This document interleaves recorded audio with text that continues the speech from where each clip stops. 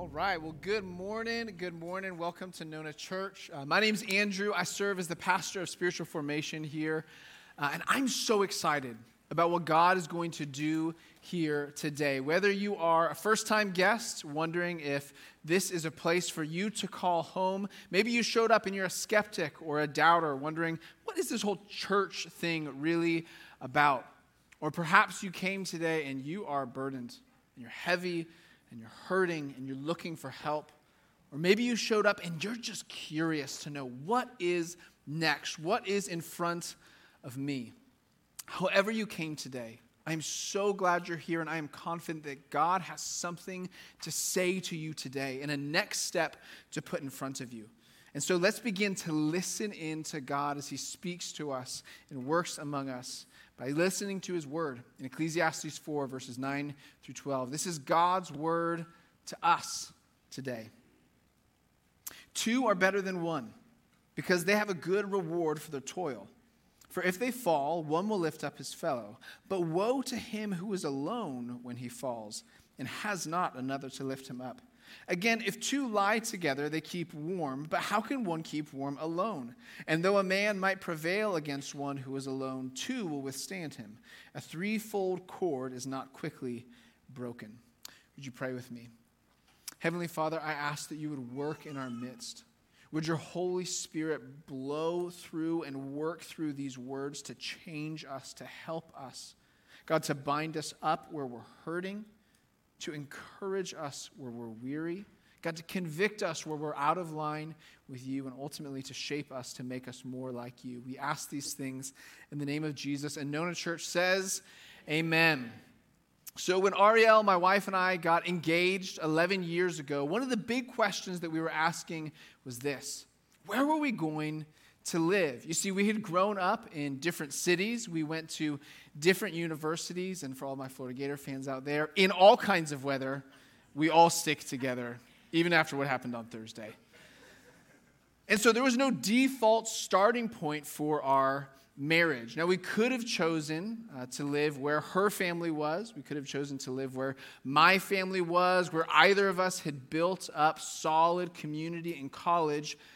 But instead, we chose to move to a place where we had no family, we had no built-in community of friends, and a place neither of us had ever lived before, Orlando. And now, if you're thinking that's not a wise decision, you would be correct. See, although the great thing about Orlando was that it was new, but the tough thing about Orlando was that everything was new. The neighborhoods were new. The jobs were new. The church was new. The people around us were new, and our marriage was brand new. And you'll see behind you a picture of us as we moved to Orlando. This is us entering our first apartment together and me rocking a solid stash. And these people look really happy, don't they? These people had no idea what they were doing. Because our first year in Orlando was really, really hard. As we navigated so much new, we did so without people that we knew or that knew us well. And it really hurt a lot of the time.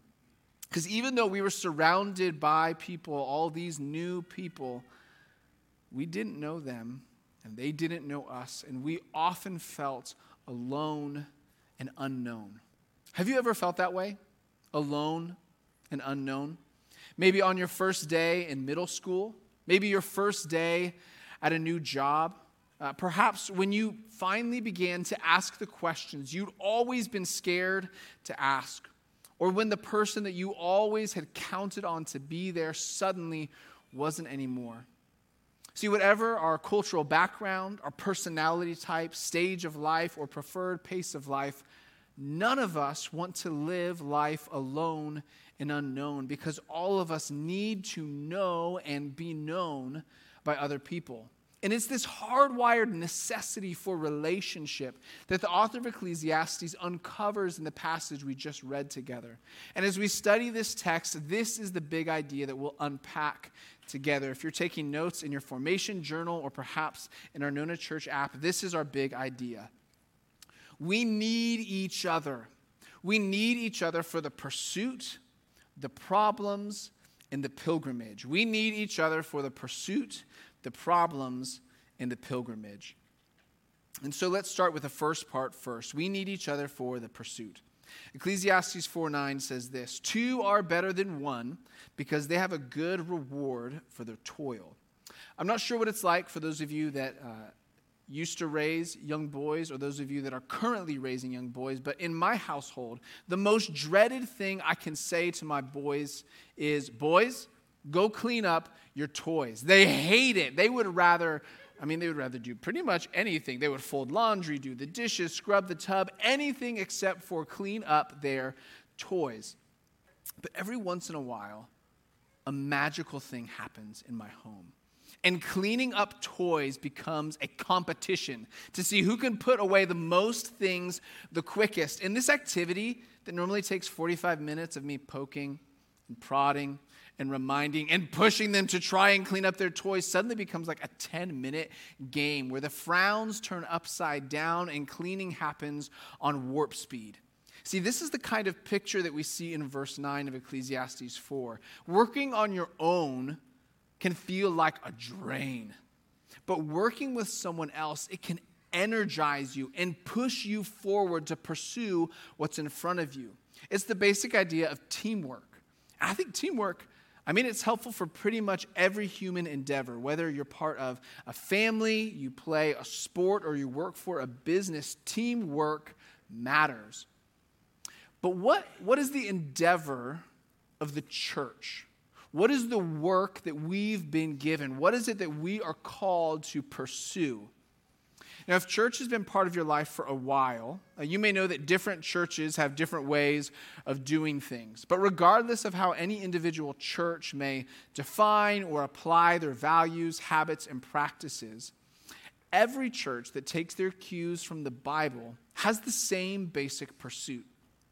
It's the one that Jesus passed on to his disciples many times and in many places, but perhaps most famously in Matthew 28, 18 through 20, when Jesus said this to his disciples before ascending into heaven. "All authority in heaven and on earth has been given to me. Go, therefore, and make disciples of all nations, baptizing them in the name of the Father and of the Son and of the Holy Spirit, teaching them to observe all that I have commanded you.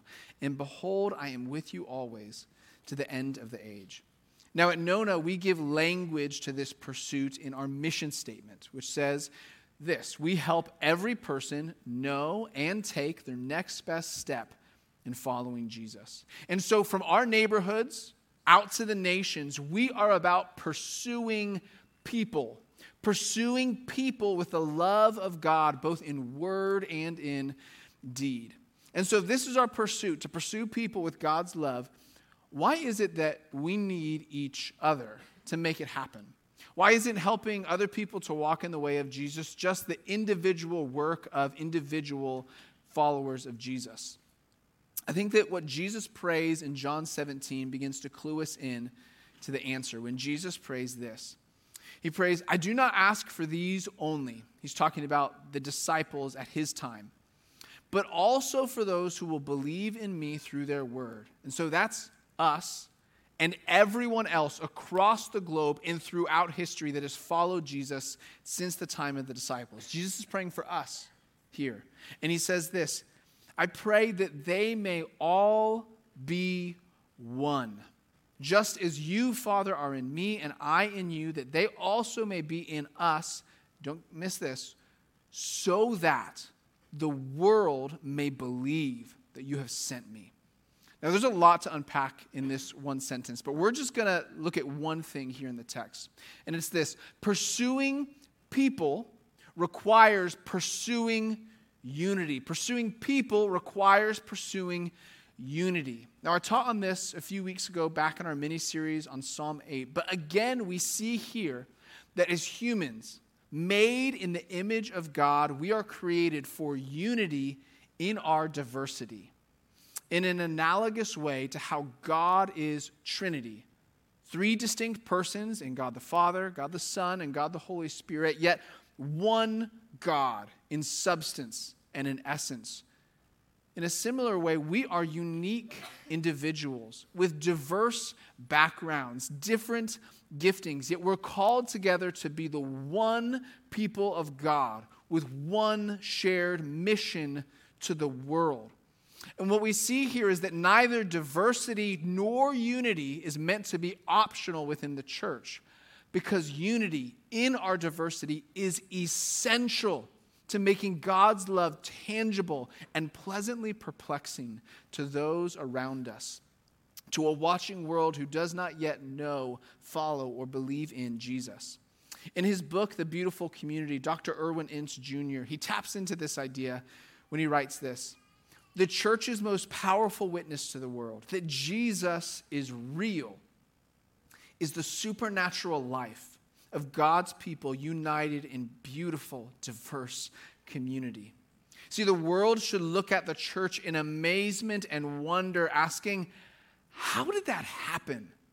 How did people with such differences come together and commit to staying together in spite of the difficulty? Now, if you are here this morning, I can guarantee that you are sitting in a row either next to or near to someone who thinks, who feels, who acts, and dare I say in the political season ahead of us, votes different than you. I can guarantee it. And I'm happy about that. I am happy you are in a Sunday morning service where there are people that are not like you next to you. But as we have said for many years now at Nona, you are missing out if all that you experience of Nona Church is a Sunday morning, because circles do what rows can't. Now, in these rows that you're sitting in, we get to do incredible things. Like we gather together. We lift our voices. We sing and worship God. We're shaped by his word as it's preached to us. But when we get together in these smaller circles, in these communities of individuals, we get to share stories. We get to share life. We get to share in our common calling to walk in the way of Jesus. We believe that life is better in circles because circles are where the nitty-gritty work of actually taking our next best steps and following Jesus really happens. And later I'll talk about how practically you can do this work, but let me tell you, find your circle today. Find your circle of people where you can build a friendship with someone who is different than you. Women, join a Nona Women Bible study. Start cross-generational conversations with other ladies. Men, jump into a Nona Men table group. Get to know guys with different dreams, different habits, and different jobs than you. Skeptics, doubters, new believers, or long-term believers who are looking to reorient yourself around why you believe, what you believe, and come to Alpha. Bring your big questions and your big doubts about life and God at Alpha and meet people who have different questions and different doubts than you. Students, and join a Sunday night small group. Share life with, get to know students, build meaningful friendships with people who experience life different than you do. And all of us, man, let's be stretched. Let's be courageous to relate across lines of difference, and there's a bunch of them.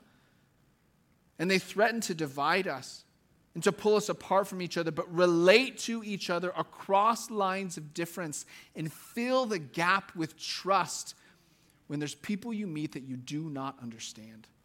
See, we need to know and be known by people who aren't just like us so that we would embody God's nature and character for our neighbors and for the nations so that they might see, that they might taste and see that God is good. We need each other for the pursuit.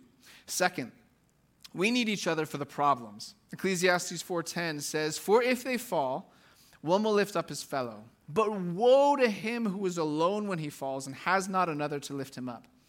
Now, in 2003, Aaron Ralston was hiking alone in the Slot Canyons of Utah when a boulder fell on him. You'll see a picture of him right here. And this boulder pinned his arm to the canyon wall with no one around to help him and no way to communicate to his friends or family. Aaron was trapped for 5 days in that canyon until he had to make the terrible choice to break off and cut off his own arm so that he could escape with his life barely. Now, I think that we can all agree that the moral of this story is to always stay inside the AC and never go hiking or camping. No, but I think that what happened to Aaron, it shows us the dangers of isolation and the importance of community, especially when things go wrong. Now, we can choose to do life alone. That's a choice you can make. We can do that out of a sense of independence or out of a wounded place of not wanting to be hurt by other people again. But I wonder how many of us who have made that choice are walking around with amputated emotions and wounded hearts because no one was there when we needed someone the most. And when we fall down hard or when life falls into pieces around us, we need people. Right before Jesus' disciples were proverbially pinned to the wall by the boulder of Jesus' betrayal, torture, and crucifixion, this is what Jesus said to them. A new commandment I give to you, that you love one another. Just as I have loved you, you also are to love one another.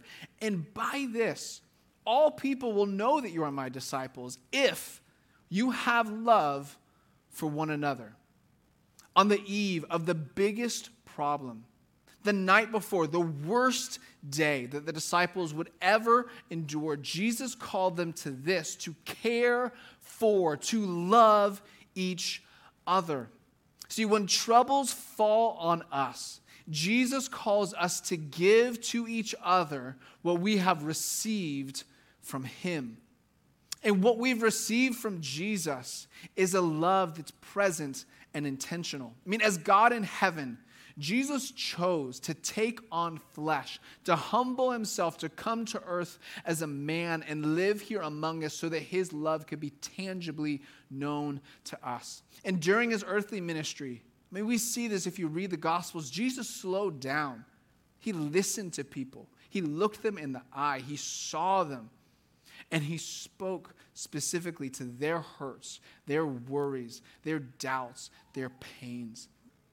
And it's this kind of intentional, present love that we have received from Jesus that we're called to share with each other.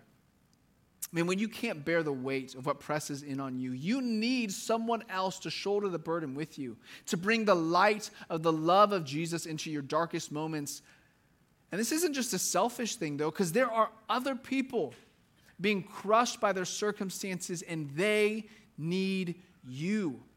They need you to love them like Jesus does, to be present in their life, intentional with your care, and to lighten their load. And this is why we offer environments where you can be open and honest about what you're struggling with, and where you can receive loving wisdom, wise counsel from people who know what they're talking about. In Financial Peace University, you can learn to relate to money in a way that doesn't enslave you to it, but that frees you to use it to love God and bless others. I mean, just this last spring in Financial Peace, the class members got out from under the weight of $63,543 of debt. That's amazing. And if money and your relationship to it has you pinned, please come to Financial Peace. Find freedom with others. In Rebuild Group, I mean, you can learn to tell the story of your trauma, to trace back, to retell, to re-encounter what's happened to you, and then to find healing in a safe community. In Nona Marriage, couples, you can find a better way forward with your spouse instead of staying stuck in the same unhealthy cycles of thought and action. And Nona moms, mothers, you can gain fresh hope, fresh perspective, fresh new next steps on how to parent these kids. See, when a boulder falls on you, whether that's in the form of anxiety or overwhelm, a diagnosis, a job loss, an unexpected life change, the death of a loved one, a problem that you just can't solve, who will you call for help? Who will show up to help you get out from under the emotional, physical, mental, or spiritual rock that has you pinned? I think the saddest stories that I hear and that our church staff hears are not just when something tragic happens in a person's life, but when something tragic happens in a person's life because they didn't have people. They didn't have people to warn them away from the foolish decisions that they made that led to destruction in their life. They didn't already invest in relationships when all was well, so that when everything went sideways, no one was there to love them and to help them. And if you do not have people in your life, if you do not have your circle that will come around you when everything goes wrong, let me plead with you, please take a first step today. Be courageous and find your circle, because you need people and other people need you too, because we need each other for the problems. Third and finally, we need each other for the pilgrimage. We need each other for the pilgrimage. Ecclesiastes 4:11-12 says this, "Again, if two lie together, they keep warm. But how can one keep warm alone? And though a man might prevail against one who is alone, two will withstand him. A threefold cord is not quickly broken." Now, this last image that the author of Ecclesiastes gives us, this is not a romantic scene. This is not about a couple snuggling together by a warm fire. No, this is actually a survival scene. This is a picture of two people on a journey together. And it is a cold night. And they lay down back to back with their cloaks as their blankets, and their body heat shared against their backs is the only way to make it through the night. When, after they wake up, they're going to go on a long and treacherous journey, have to face thieves, robbers, bandits, people that are going to attack them, and they'll have to defend each other. What we see here in this image is the safety, the resilience, and the strength that's found when we share the journey with other people instead of traveling solo. And this picture of a dangerous journey to a far-off destination, this is actually a picture of the Christian life. This is a picture of the church that we see repeated across the story of the Scriptures. In the book of Hebrews, the author describes the church as a people on pilgrimage to the promised land. The author, he draws from the story in the Old Testament of Israel, whom God has rescued out of slavery in Egypt and then brought into the desert for a long desert journey to get them to the promised land of Canaan. And using this imagery, the church is described as a people whom God rescued from slavery to sin, whom he brings into the difficulties and the trials of this life, leading them through the desert seasons in order to get us to the promised land of the new heavens and the new earth. This means that if you are a Christian this morning, you are a pilgrim. This earth is not your home. You have not yet reached your final destination, and everything you do should be invested with heavenly purpose. See, but much like Israel of old in that original Exodus, and we forget. We forget who we are. We forget what we're doing. We forget where we're going. And we fall into aimlessly ambling through the days and the weeks and the months and the years. And all of a sudden, we don't know where we are or how we got here or what even we were trying to accomplish with our life in the meantime. We falsify our own identity. We relate to ourselves. We talk about ourselves as if we're self-made and we're self-directed adventurers, and we choose where we want to go, and we know what's best. We chart our own course. You know, in the speed of life, in the demands of others, and in the self-deception of our own hearts, we forget what story we're part of and where we're headed. We forget that we're citizens of heaven, and that the best is not now, but that the best is to come. That even when we seek justice and goodness and mercy and compassion here, we're bringing heaven to earth. We're preparing for our final destination and our forever home. But in order to make this pilgrimage, we need each other. We need each other to bring reminders and refreshment along the way, to help each other remember the glorious future that God the Father has promised to us, to call each other back, to trust in Jesus' death and resurrection as the guarantee of our belonging to God. We need each other to encourage each other to drink deeply of the refreshing presence of the Holy Spirit. This is what the author of Hebrews reminds us of when he writes, "And let us consider how to stir up one another to love and to good works, not neglecting to meet each other, as is the habit of some, but encouraging one another, and all the more as you see the day drawing near." You see, walking in the way of Jesus, it is a personal choice, but it is not an individual endeavor. Walking in the way of Jesus, it is a personal choice, but it is not an individual endeavor. Because from beginning to end, we need each other to keep taking these next best steps in following Jesus. I mean, this is why way back in January, we started this community Bible reading plan in our formation journals. Now, I'll tell you, I have not been anywhere close to perfect in my formation journal reading. I am not, 5 for 5 every week. But I'll say this. I have never been so motivated and encouraged to be consistent in my Bible reading in my life. Because there's this beautiful thing that happens when I open my formation journal. I see the scripture in front of me and the question for me to reflect on, and I know y'all are doing the same thing. There are hundreds of other people in my church family reading the same parts of Scripture, asking the same questions, and hearing from the same Holy Spirit that day. And whether you had no clue that we ever did formation journals, or you never opted in earlier this year, or perhaps way back in Leviticus you said, no, I'm not doing this anymore. Or perhaps you've been pretty consistent. I would encourage you to grab a formation journal today. Today we have our September through December edition. You can grab one out in the lobby or in the back, or you can go to the Nona Church app and find a digital version of it as well. But let's do this together. Let's journey together in God's Word. And now what's true in this broad sense, that we're all on pilgrimage together, and that is true. Like as a church community of Nona Church, like we are headed one place together.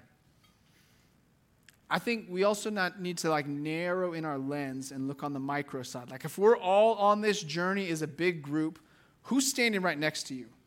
Who's pitching their tent next to yours?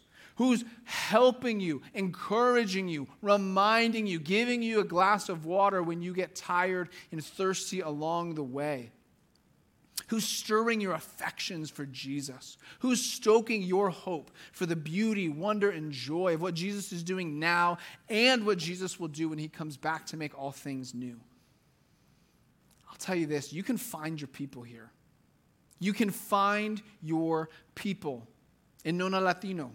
As the Latino community in our church creates intentional spiritual friendships over coffee, food, prayer, and celebrations. You can find your people in Nona YA as the young adult community in our church explores how to love Jesus in all of life over games of pickleball and Bible studies and worship gatherings. I mean, you can find your people in Nona 55 Plus as the most likely to be relaxed community in our church builds friendships and faith in perhaps the most fun slate of ministry events in our church, but also in some of the deepest conversations and most wisdom-filled studies of God's Word, too. And you can find your people in community group by choosing to share life with a small group of people as you study the Bible, eat together, pray, celebrate, and grieve together, encouraging each other to keep walking in the way of Jesus. You can find your people here at Nona. But instead of just asking you to take my word at that, I'd love for you to hear from 3 people who have found their people. And so as Juan, Elaine, and Jennifer come up, would you welcome them up front here?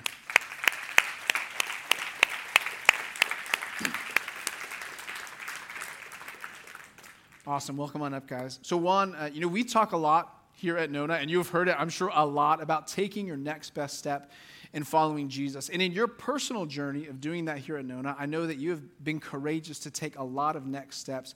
Would you tell us a little bit about what are some of the main next steps you've taken and how that shaped you? Thank you, Andrew.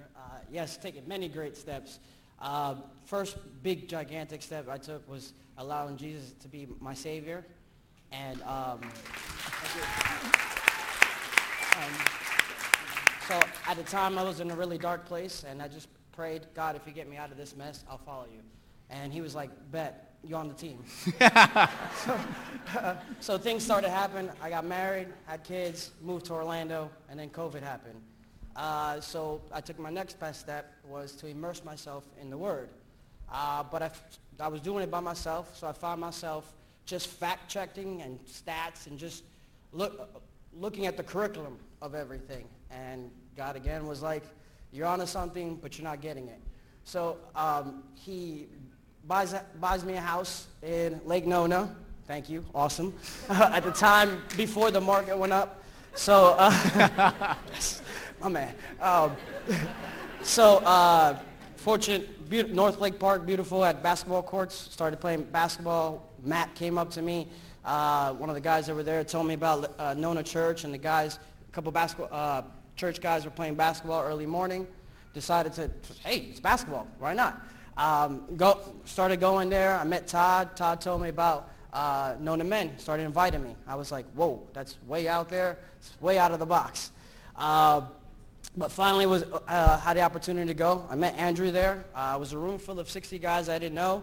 He was very welcoming, which kind of eased the situation. And then I saw Todd, gave me a familiar face, joined his table. Then we had the breakout tables. That has been the greatest step in all that, because being around men taught me how to be vulnerable, taught me to listen, be patient, see other men walking in their situations, allowed me to take a look at my situation in a calmer way. And because I was able to be vulnerable, March 5th, when Colin was doing the sermon about last words, that's when I felt Jesus tell me, you've done all this, but you haven't let me all the way in.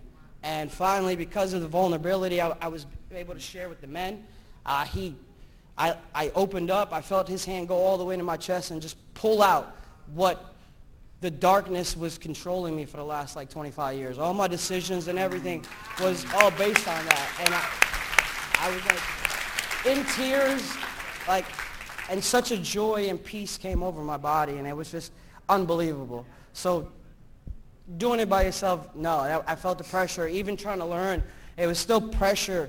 But once you're around community and you're talking to other people who are trying to achieve the same things, you're able to share and you're able to feel. And God taught me love and vulnerability, emotions that I didn't know that I could have.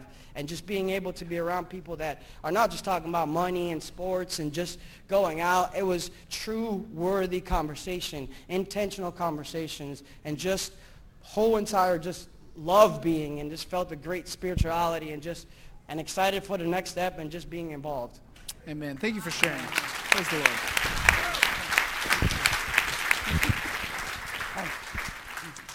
So Elaine, you moved here 2 years ago, and I'm so glad that you did.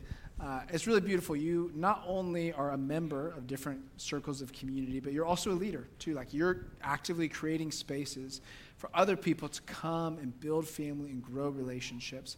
I'd love to hear, when you showed up, why was it so important for you to find your people right away? And how has that changed your experience of these last 2 years? Okay. Well, is this on? Is it? Yeah. Okay, sorry.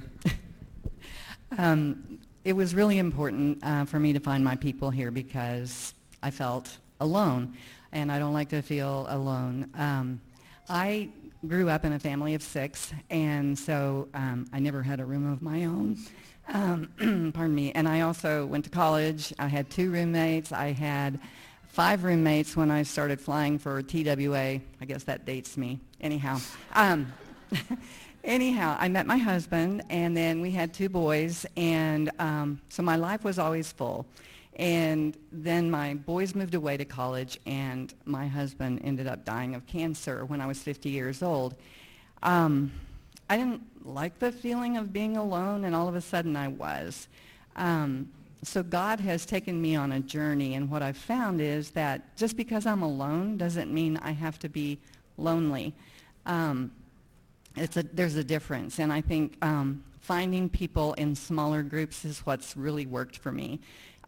When I moved here, Nona Church made it so easy. I moved here to be near my son and his family, and he was coming here. You guys had serve days even before I came. I participated in 3, had the T-shirts.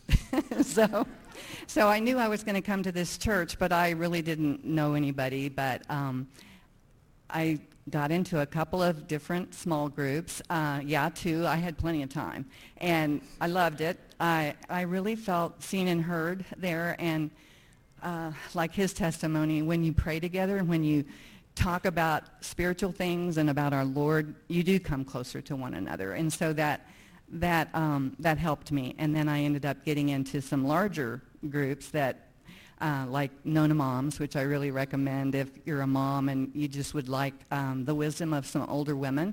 And it's just a good venue. And then also I've gotten involved in 55 plus, which is great. Just like he said, we are very relaxed, but we also laugh a lot. We have a lot in common. We share a lot of history, that we know, styles that only we dressed in, and just a lot of different things, but we laugh a lot there, and it breaks down. We may have big events, but we break down into smaller groups so that you feel seen. So the small groups have been really important to me to feel as a part of this church, because when you walk in here and there's so many people, it's daunting until you find the familiar faces that you've met in the small groups, and then it's okay because you find your people, and that's so important. So thank you for this sermon. It's really important that you become known. Thanks for sharing.